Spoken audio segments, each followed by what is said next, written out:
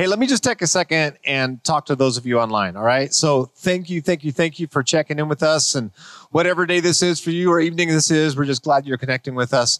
I want to say this. We are starting another service on Sundays. And so when you're ready to come back and worship with us in person, of course, we got Thursday night, 6:30, Sunday morning at 9, and now we also added 10:45 back starting this weekend, which is really cool. And I also wanted to add this, just for you online. We are upgrading right now in the process, upgrading some of our equipment so that we can do a much better job online and helping you feel like you're a part of what's going on here, community. Because I know for some of you, seriously, it's like you want to be here, but you just can't for a number of reasons. So we want to make sure we're coming to you with quality. And so we're working on some stuff specifically for you too. So anyway, that's what's going on.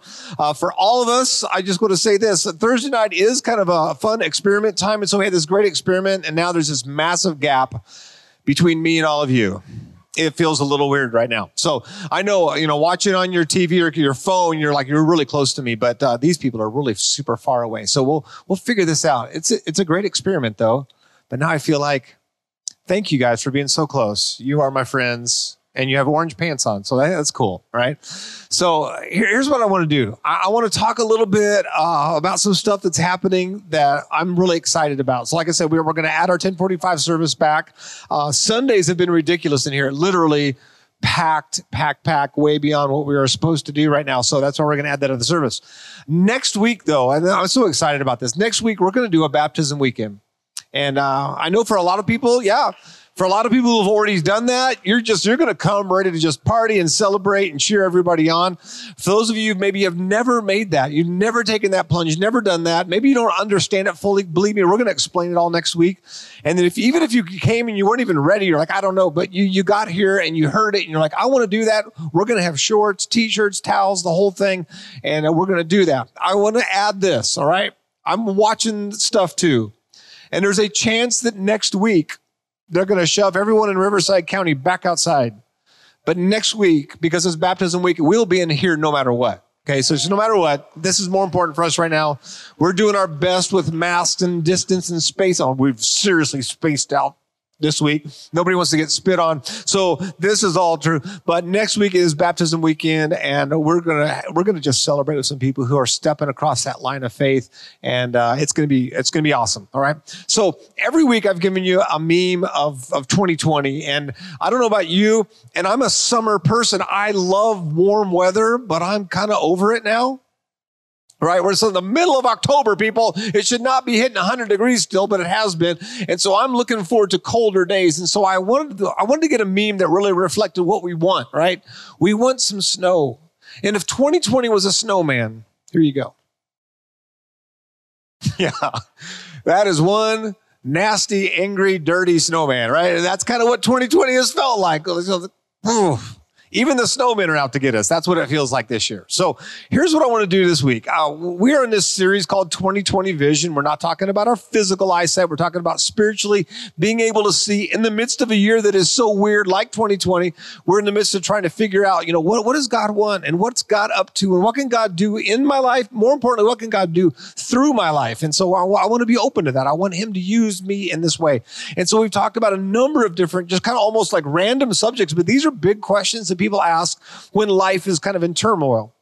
And this week is the haves and the have-nots. We're going to talk about financial stuff. We're going to talk about just some of the pressure and the stress and the anxiety that so many people have been under. And before I get into this, I want you to finish a sentence with me. I want you to finish it out loud. I'm going to get all the way to the last word, and you're going to say the last word. But this is probably a sentence you have heard at least a dozen times. If me, I've probably heard it dozens of times since last March 15th. All right, since the shutdown, I've heard this. I can't wait till things get back to normal. And I started saying this back in April. I don't know if I want to go back to normal. We have to really pay attention to what normal is in our culture today. And so let me give you some stats on normal. Okay, here we go. The average American household right now is $8,398 in debt on their credit cards alone, not counting car payments, not counting school loans, not counting, a house, nothing, just credit card, $8,398 in debt on credit cards. Fortunately, in California, we can do better than that. The average Californian household is $10,496. I just checked these today. $10,496 in debt just on their credit cards alone. Now, if you get one of those credit card payoff calculators and you figure it out with your monthly payment, just the minimum monthly payment, and the average rate is somewhere between 18.9% and 21 point something percent, and you do the math and figure it all out, it's going to take years and years and years and years to pay that off. And by the way, by the time you're done paying off, you're going to be spending well more than $20,000 just to pay it off. So they're $10,000 in debt plus, and this is the crazy thing, 53% of Americans are making only the minimum monthly payment. Meaning more than half of Americans are this far into debt, and they're going to be this far into debt for decades to come. And it's not going to get any better. I don't want to depress you or anything. I'm just going to show you this is normal, right? The average student loan right now for Americans is $37,000 plus. This one shocked me. 77 million Americans. This is normal, okay? I just can't wait till it gets back to normal. This is normal. 77 million Americans right now are dealing with creditors. They're in bill collection. 77 million Americans.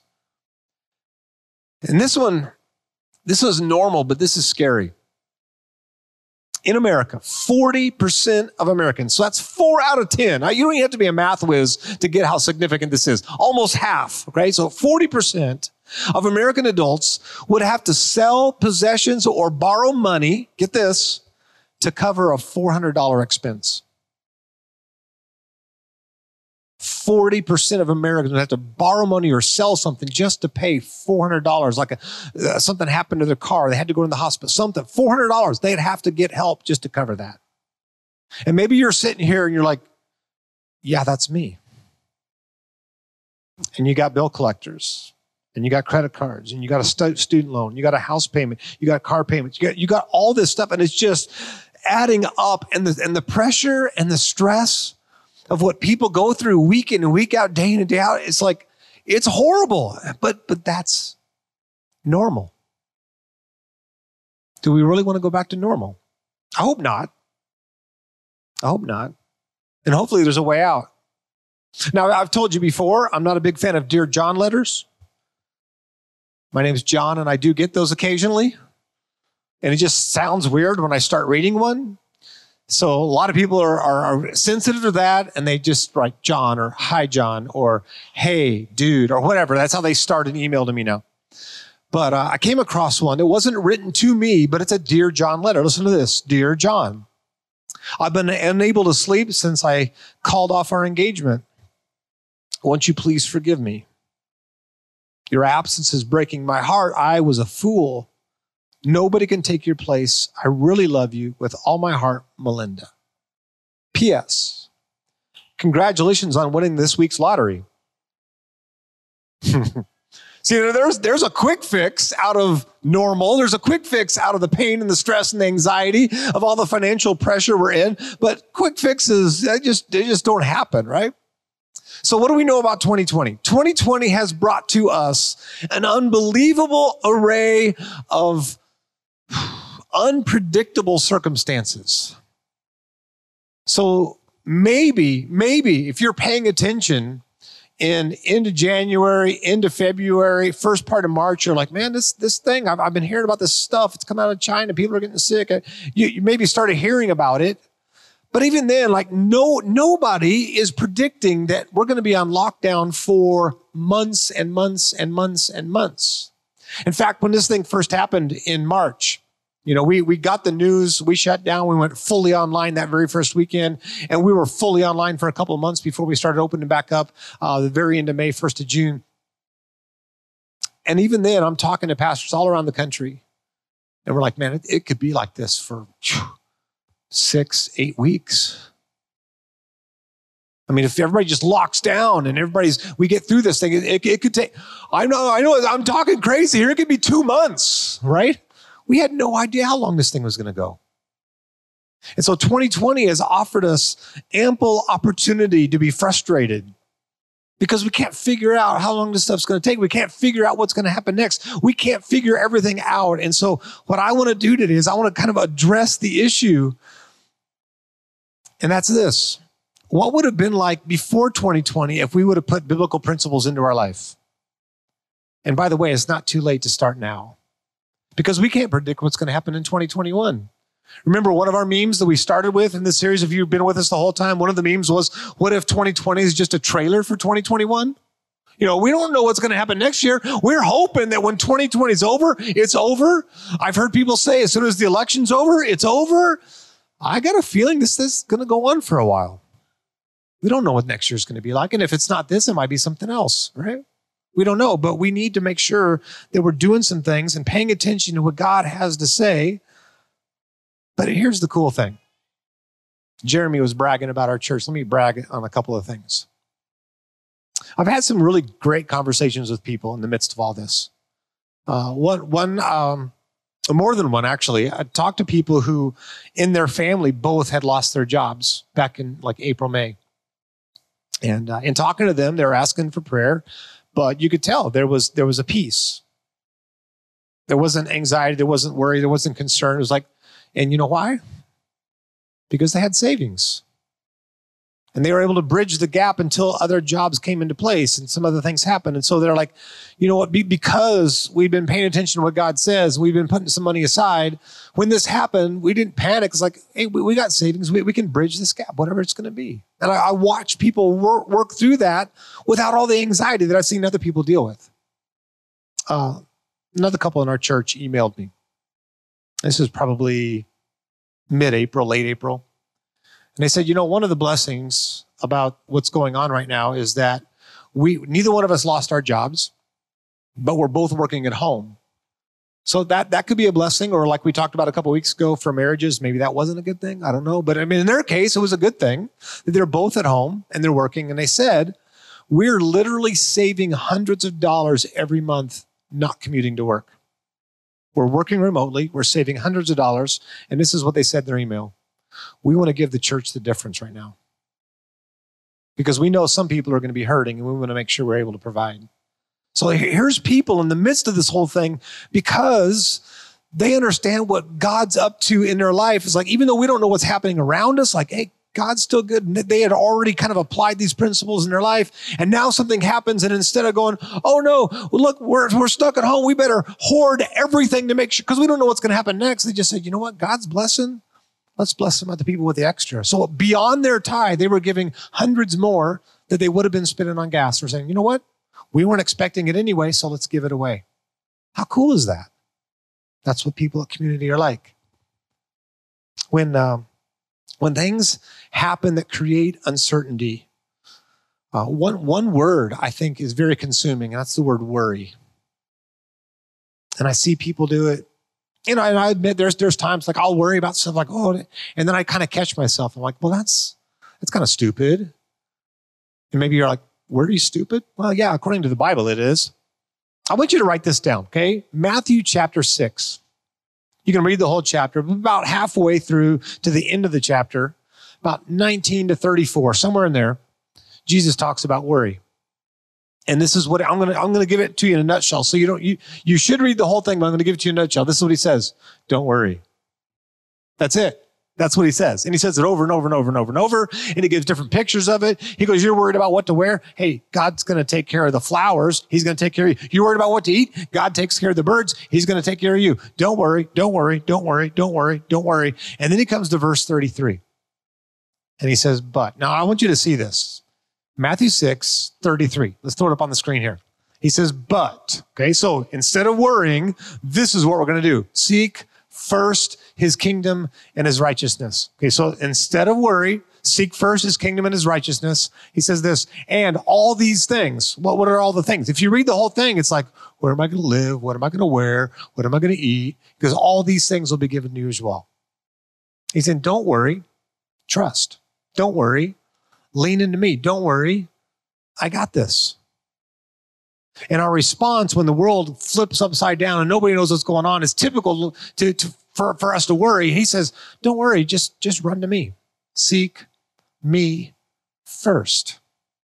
And that's the overarching thing I want you to get. We're going to come back to that verse at the very end. I'm going to show you a few other verses as we go as well, but I want you to get that. And I want you to know this. When we're talking about the haves and the have-nots, especially in America today, there's this growing gap between the haves and the have-nots, right?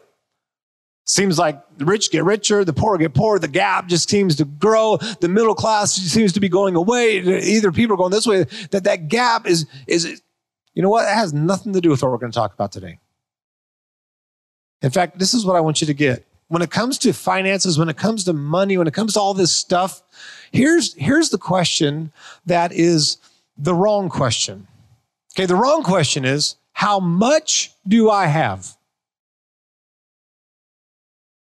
I know people who are happy with very little. I know people who are happy with a lot. I know people who are stressed out with a little. I know people who are stressed out. The question is not how much do I have? Here's the question.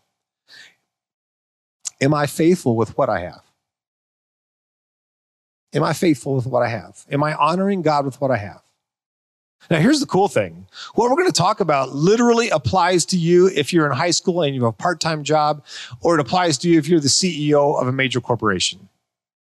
It applies. It doesn't matter how much you have. It's just, are you faithful with what you have? And so what I want to do is I want you to write a few things down. This is going to be super simple stuff. But I thought in 2020, when it comes to having this 2020 vision, we need to talk about some financial things because that's been a huge topic of conversations in households all across the country. And usually those conversations are laced with worry and concern and frustration. I want to make sure we have a better perspective here. Even when we're not outside, I have motorcycles and cars interrupt me. If you're at home, you probably couldn't hear that, but we had a nice one go by. Number one, if you can write this down, develop a plan. This is the wisdom of God's word. Develop a plan. By the way, the Greek word, I know some of you are totally geeking out when you get into the original word in the Aramaic and the Greek and the Hebrew. The Greek word for plan is budget. No, I'm kidding. I'm totally kidding. It's not. But that's what we're really talking about. When we talk about plan here, we're talking about budget. And I really like something Rick Warren says. Listen to this carefully. He says, a budget is telling your money where to go instead of asking where it went. A budget is just telling your money where to go. You're in charge of this thing.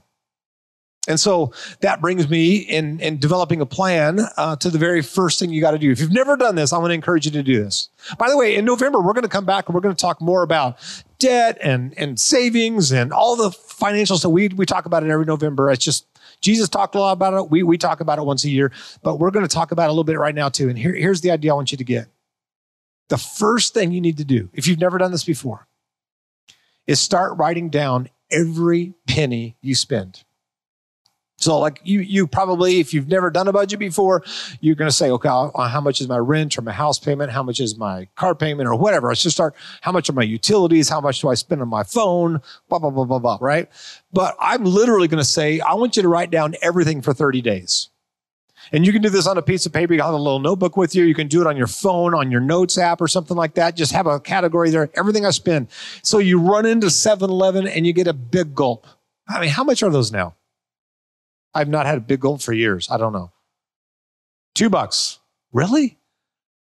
Back when I had one, I think it was like 79 cents. Man, I'm old, right? So, but big gulps back when I was younger, they were only like 12 ounces. Now they're like 1,000 ounces, right? So $2. Okay, so you go in there. Let's say it's $2.03 with tax. I have no idea. Okay, but in your little notes thing, you're going to write down big gulp $2.03. I mean, literally write everything down. And then you're going to go buy Starbucks and you're going to say, okay, that was $4.95. Write that down. Went by Burger King. I got 2 Whoppers and fries and a drink. They had a special right now. It was $7.50. I'm making numbers up because I have no idea how much this stuff costs, but you're writing it down. Everything, you write it down. I was going to say, and you go to the movies, but I don't, are they back open now? Some of them are open. All right. So hopefully they're not charging you $1,000 for popcorn to make up for the money they've lost the last several months, but back to normal, it'd be like $500 for popcorn. So whatever you spend, like you write everything for 30 days. Now, by the way, if you're married, you both do it. And here, let me just Let me just tell you this right now. It doesn't help you if you're not completely honest. It's like, I don't want my wife to know I spent this much money on car parts this month.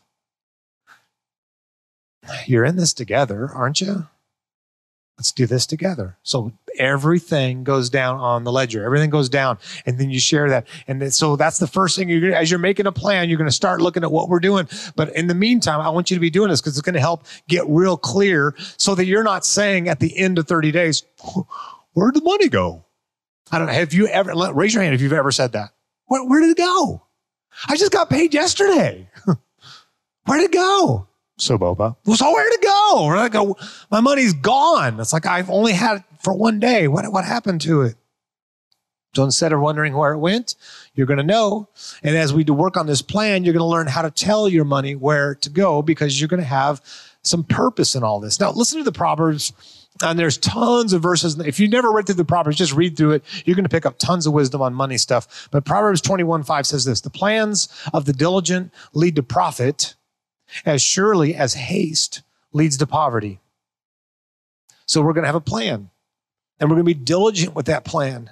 And it's going to help us get through some stuff. The great theologian Mike Tyson once said, everyone has a plan until what? Remember that one? Until they get punched in the face. So I'm going to tell you, you're going to have a plan, and then something's going to happen.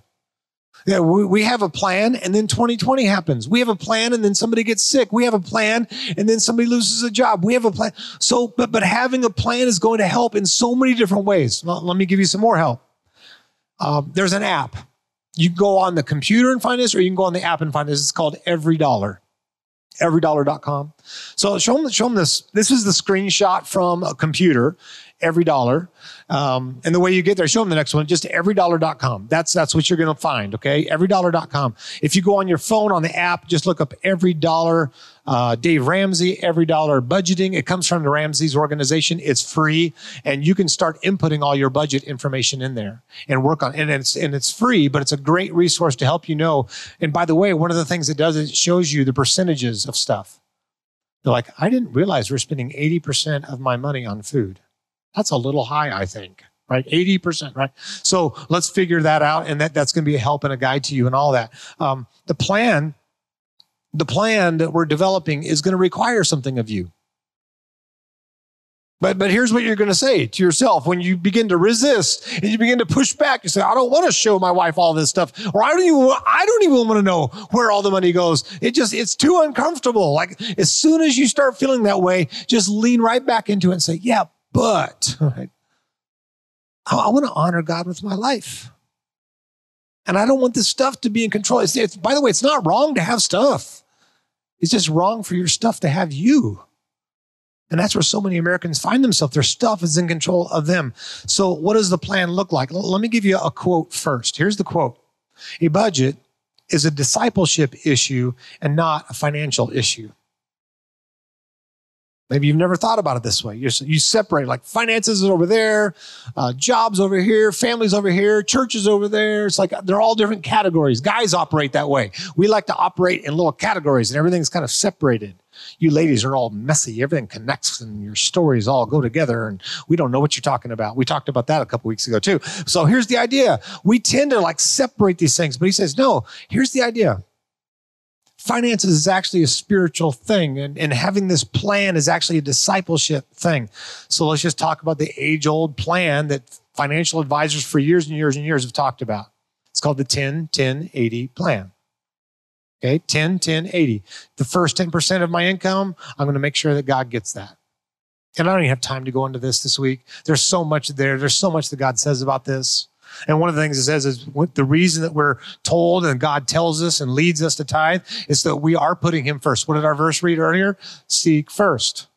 Putting him first. By the way, the reason he says to do it first, because it shows that we trust. If we wait to the end of the month, that's not first. That's called leftovers. Like first honors him. Leftovers don't honor him. The leftovers are just that. They're just leftovers. I've done everything I wanted to do. Oh, and by the way, God, thanks. Here's a 5 for you. You know, we just like throw something his way at the end of the month and we feel good about it. But the reality is, no, the 10-10-80 plan is like, he comes first. He has to come first. He needs to come first. And so if you're not there yet, I'm going to just say, just do something. Start doing something and do something regularly and do something faithfully. You know, base it off of a percentage and just say, you know what? Every time I get paid, God's going to be the first thing I do. My wife and I have been doing this for years, and the first thing we do, like I do it through PushPay. Because like as soon as I get paid, I go through PushPay, and I do. A lot of my friends actually do it on reoccurring. But my wife is a substitute teacher right now. She's a virtual sub because everything's online. When they hired her for that particular role, I said, "Hey, I got one question: is your check virtual?" So we made sure it wasn't. It's real. So her check changes every month. And so when that comes, then I give. But a lot of my friends have the same thing all the time. And so they just set it up as reoccurring. And that may sound like impersonal or something, but no, we do that with the stuff that's important to us. We make it a priority. And so we put him first. That's all I'm going to say about that. The second 10 is for savings. And this is like long term. I'm not going to touch this savings. This isn't, I'm saving for a new TV. That's a different savings.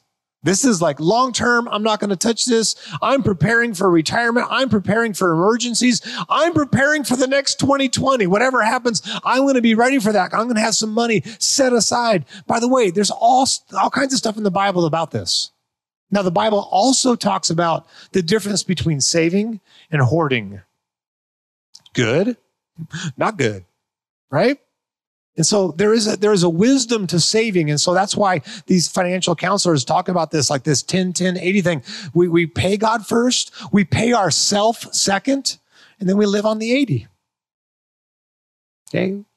We pay God first, we pay ourselves second, getting ready for whatever could happen, and then we live on the 80. And here's a better way to say that. We honor God with the rest. We honor God with all of it. So I'm going to ask you a series of questions. The answer is yes to all of them. You're welcome. So I'm going to ask you the question. I want to hear the answer. The answer is what? Yes, the answer is yes. Okay, here we go. Does it honor God to provide for your family? Thank you. Somebody over here is totally into this, and this side over here, you're just wimps. I want to hear from this side too. Here we go. Does it honor God to pay your bills on time? Does it honor God when you are generous? Does it honor God when you view your stuff as his stuff? Am I good looking? Some of you are like, I cannot go there. Dude, come on, man. We're in church. I'm supposed to be honest. By the way, parents, you can teach your kid, not what I just did. You can teach your kids these principles. We did this with our girls when they were little. We had 3 different envelopes. They had their own little financial notebook, and they had envelopes in there. And so they would get their allowance, and the first 10% went in the God envelope, and they would bring that to church with them. And the second one went into savings they're not allowed to touch. And like once a month or so, we would take some of that and we put it in the savings for them so they couldn't touch it. And then the rest, that's what they could use for their other stuff. You know, going to the movies with their friends or buying something or whatever, right? So you can begin to teach these principles to your kids. And by the way, it's way easier to tithe when you have a part-time job and you're in high school than when you're the CEO of a company. You want to guess why? A tithe is a lot more money. In fact, typical American Christians, here's what happens. They give more. You ready for this? They give more if they live below the poverty line.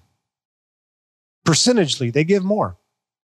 The wealthier we get, the stingier we get with God. Even though we should understand that God is the one that gives us the ability to make wealth. It's like the more money we make, the less percentagely we give.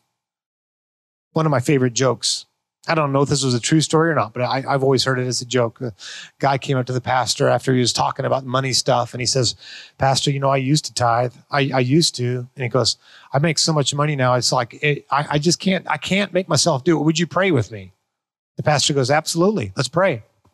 And so I say his name's Bill. He says, Bill, God, would you please lower Bill's income to where he could tithe again? And the guy's like, no. Well, you just told me what the problem was, right? If we learn these principles when we're young, it's going to be way easier to just continue and follow through. So teach these to your kids now. By the way, a 10-10-80 plan is a long haul plan. It's not a shortcut plan. It's a long haul plan. You're going to learn these things and develop this budget and stick to it and work with it. It's a plan that you're going to work with, but you're not going to cut corners. Listen to Proverbs 13:11. Listen to this.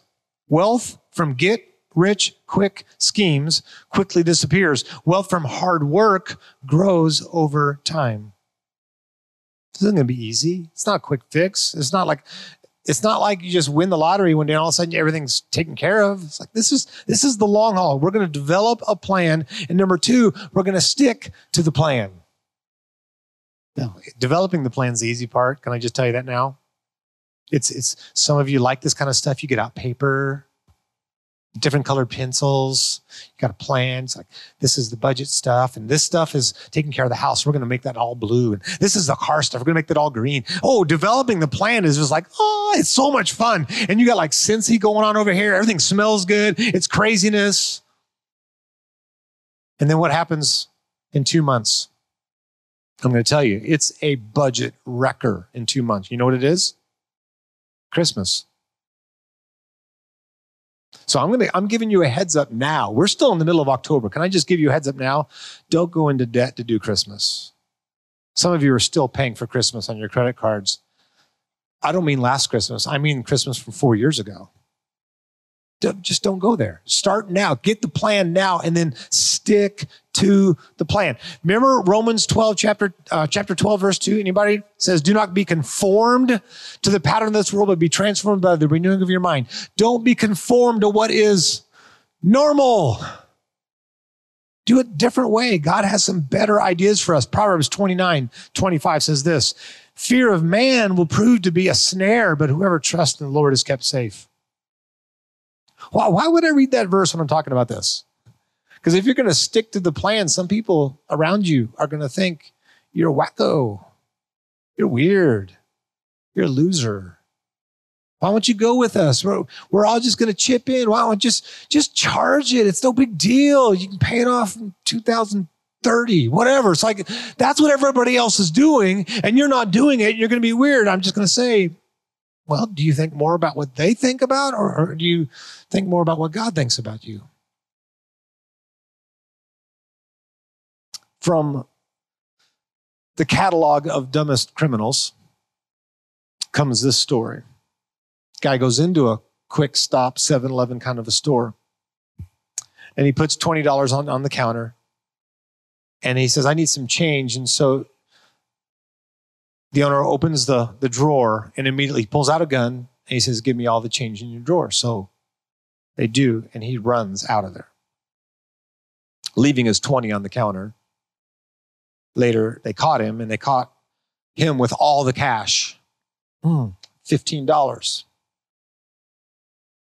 So armed robbery, he lost $5 and got arrested. That's a bad day, right? That's a bad day. But that's how stupid we look. If we just go along with the crowd and conform to what everybody else says is normal, and we don't pay attention to what the wisdom of God says. Now, we're going to go a little bit deeper into this. Deuteronomy chapter 5, verses 32 and 33 says this. He's talking to the nation of Israel, but listen to what he says. So be careful to do what the Lord your God has commanded you. Do not turn aside to the right or the left. We're going to stick to the plan. We're going to be obedient. Verse 33, walk in obedience to all that the Lord your God has commanded you, so that you may live and prosper and prolong your days in the land that you will possess. That's one promise that he gives them as the nation of Israel back there in Deuteronomy 5. But similar promises all throughout the Bible. If you'll just do what I say, it's going to be better for you.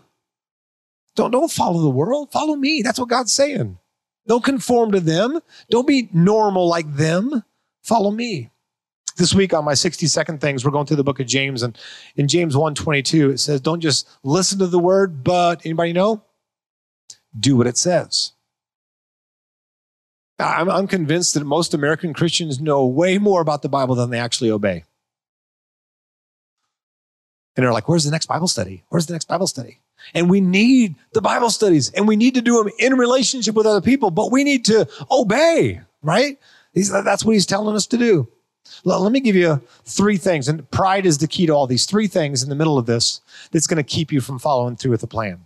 keep you from sticking with the plan. Here's the first one. Pride keeps you from admitting you have a problem.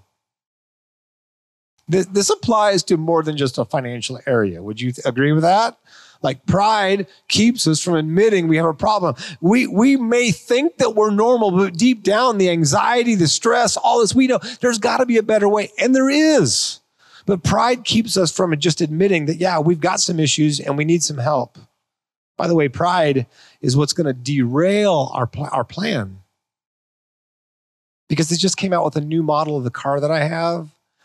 And the bells and whistles are so much better. And the new lines are so much cleaner. Oh, yeah. And it's pride that makes me buy a car that I can't afford. And it's pride that makes me purchase clothes that I don't even need. And it's pride that makes me go on trips that plunge me further into debt just because my friends are going on those trips. And they may or may not be able to afford them, but I know I can't, but I go anyway. Pride does that kind of stuff. Number two, pride keeps you from saying no. You know, in order to say yes to some things, I have to say no to some other things. But pride keeps me from saying no. In fact, pride is the very thing that keeps me from saying no to another credit card. I don't know if you remember this. They've gotten much better at it. But even when I was a young adult, I remember getting in the mail a letter from a company that said I was approved. And I could have a credit card. And I was just like, man, I'm a grown-up. I don't know what I was. I remember 20, 22, somewhere in there. I was probably still in college. I get this thing. I'm a grown-up, right? Sad thing is, 18-year-olds start getting those right away. And because parents haven't taught them the dangers of this stuff, I've talked to young couples ready to get married. They're 23, 24 years old, and they're already $40,000 in debt. Not counting school, just credit cards. So we've got to say no to some stuff in order to say yes to stuff that's better.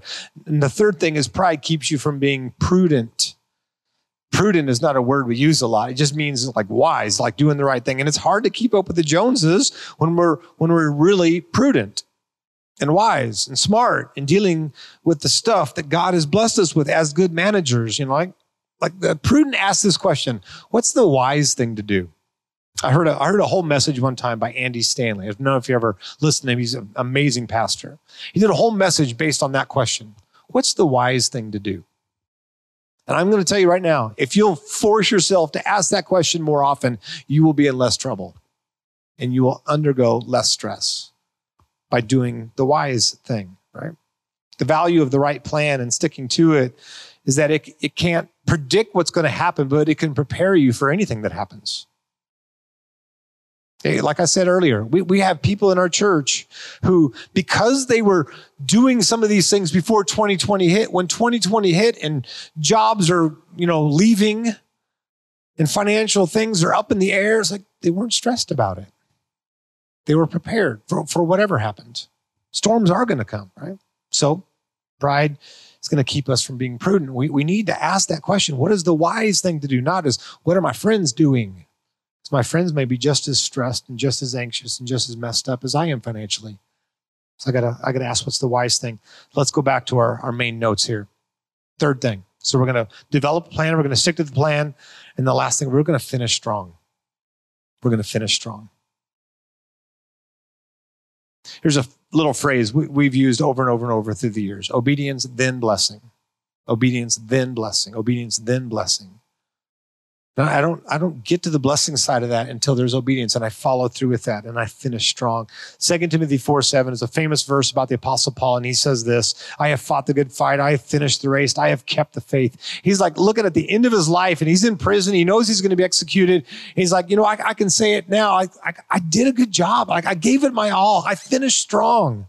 And I want you to be able to say that too. I want to be able to say that someday. I finished strong. I want to hear from God when he says, well done, good and faithful servant. That's a long haul kind of a thing.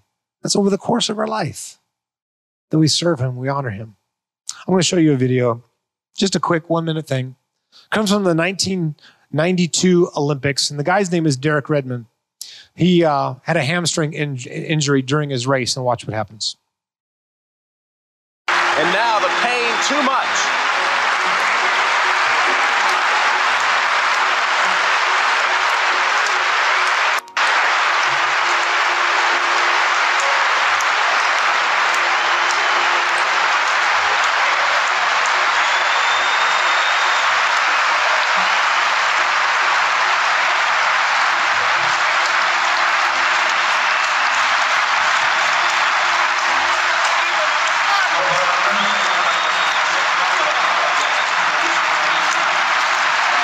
Swelling throughout Olympic Stadium as Redmond, with assistance this time, approaches the finish line he had wanted so desperately to reach.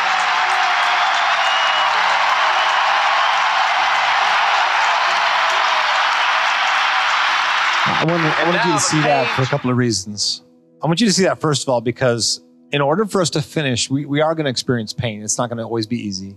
It's not going to go like we have planned. There's going to be some bumps in the road. It's going to hurt. But I want you to finish strong. But the real reason I wanted you to see that, because I just love that dad. You know, I didn't get to show you the whole thing. The dad was actually up in the stands, and his son's laying on the track at one point. And he comes running down, and he gets there, and he's basically asking his son, what do you want to do? And his son's like, I want to finish. And so the dad picks him up, starts walking with him. And you see that one official come over. You're not supposed to do that. And the dad's like, get out of here. I'm walking with my son to the finish. Like, I love that. I love that. But I watched that like 20 times today. Get out of here. You know what? You got a father like that. He's going to help you finish. You just got to follow him. Lean on him. Trust him. Seek him first. Here's our verse one more time. But seek first his kingdom and his righteousness, and all these things will be given to you as well. Let's pray. Father, we do love you. Amazing to us. Everything that you've done for us, how much you've given, the cross, the sacrifice. We just say thank you.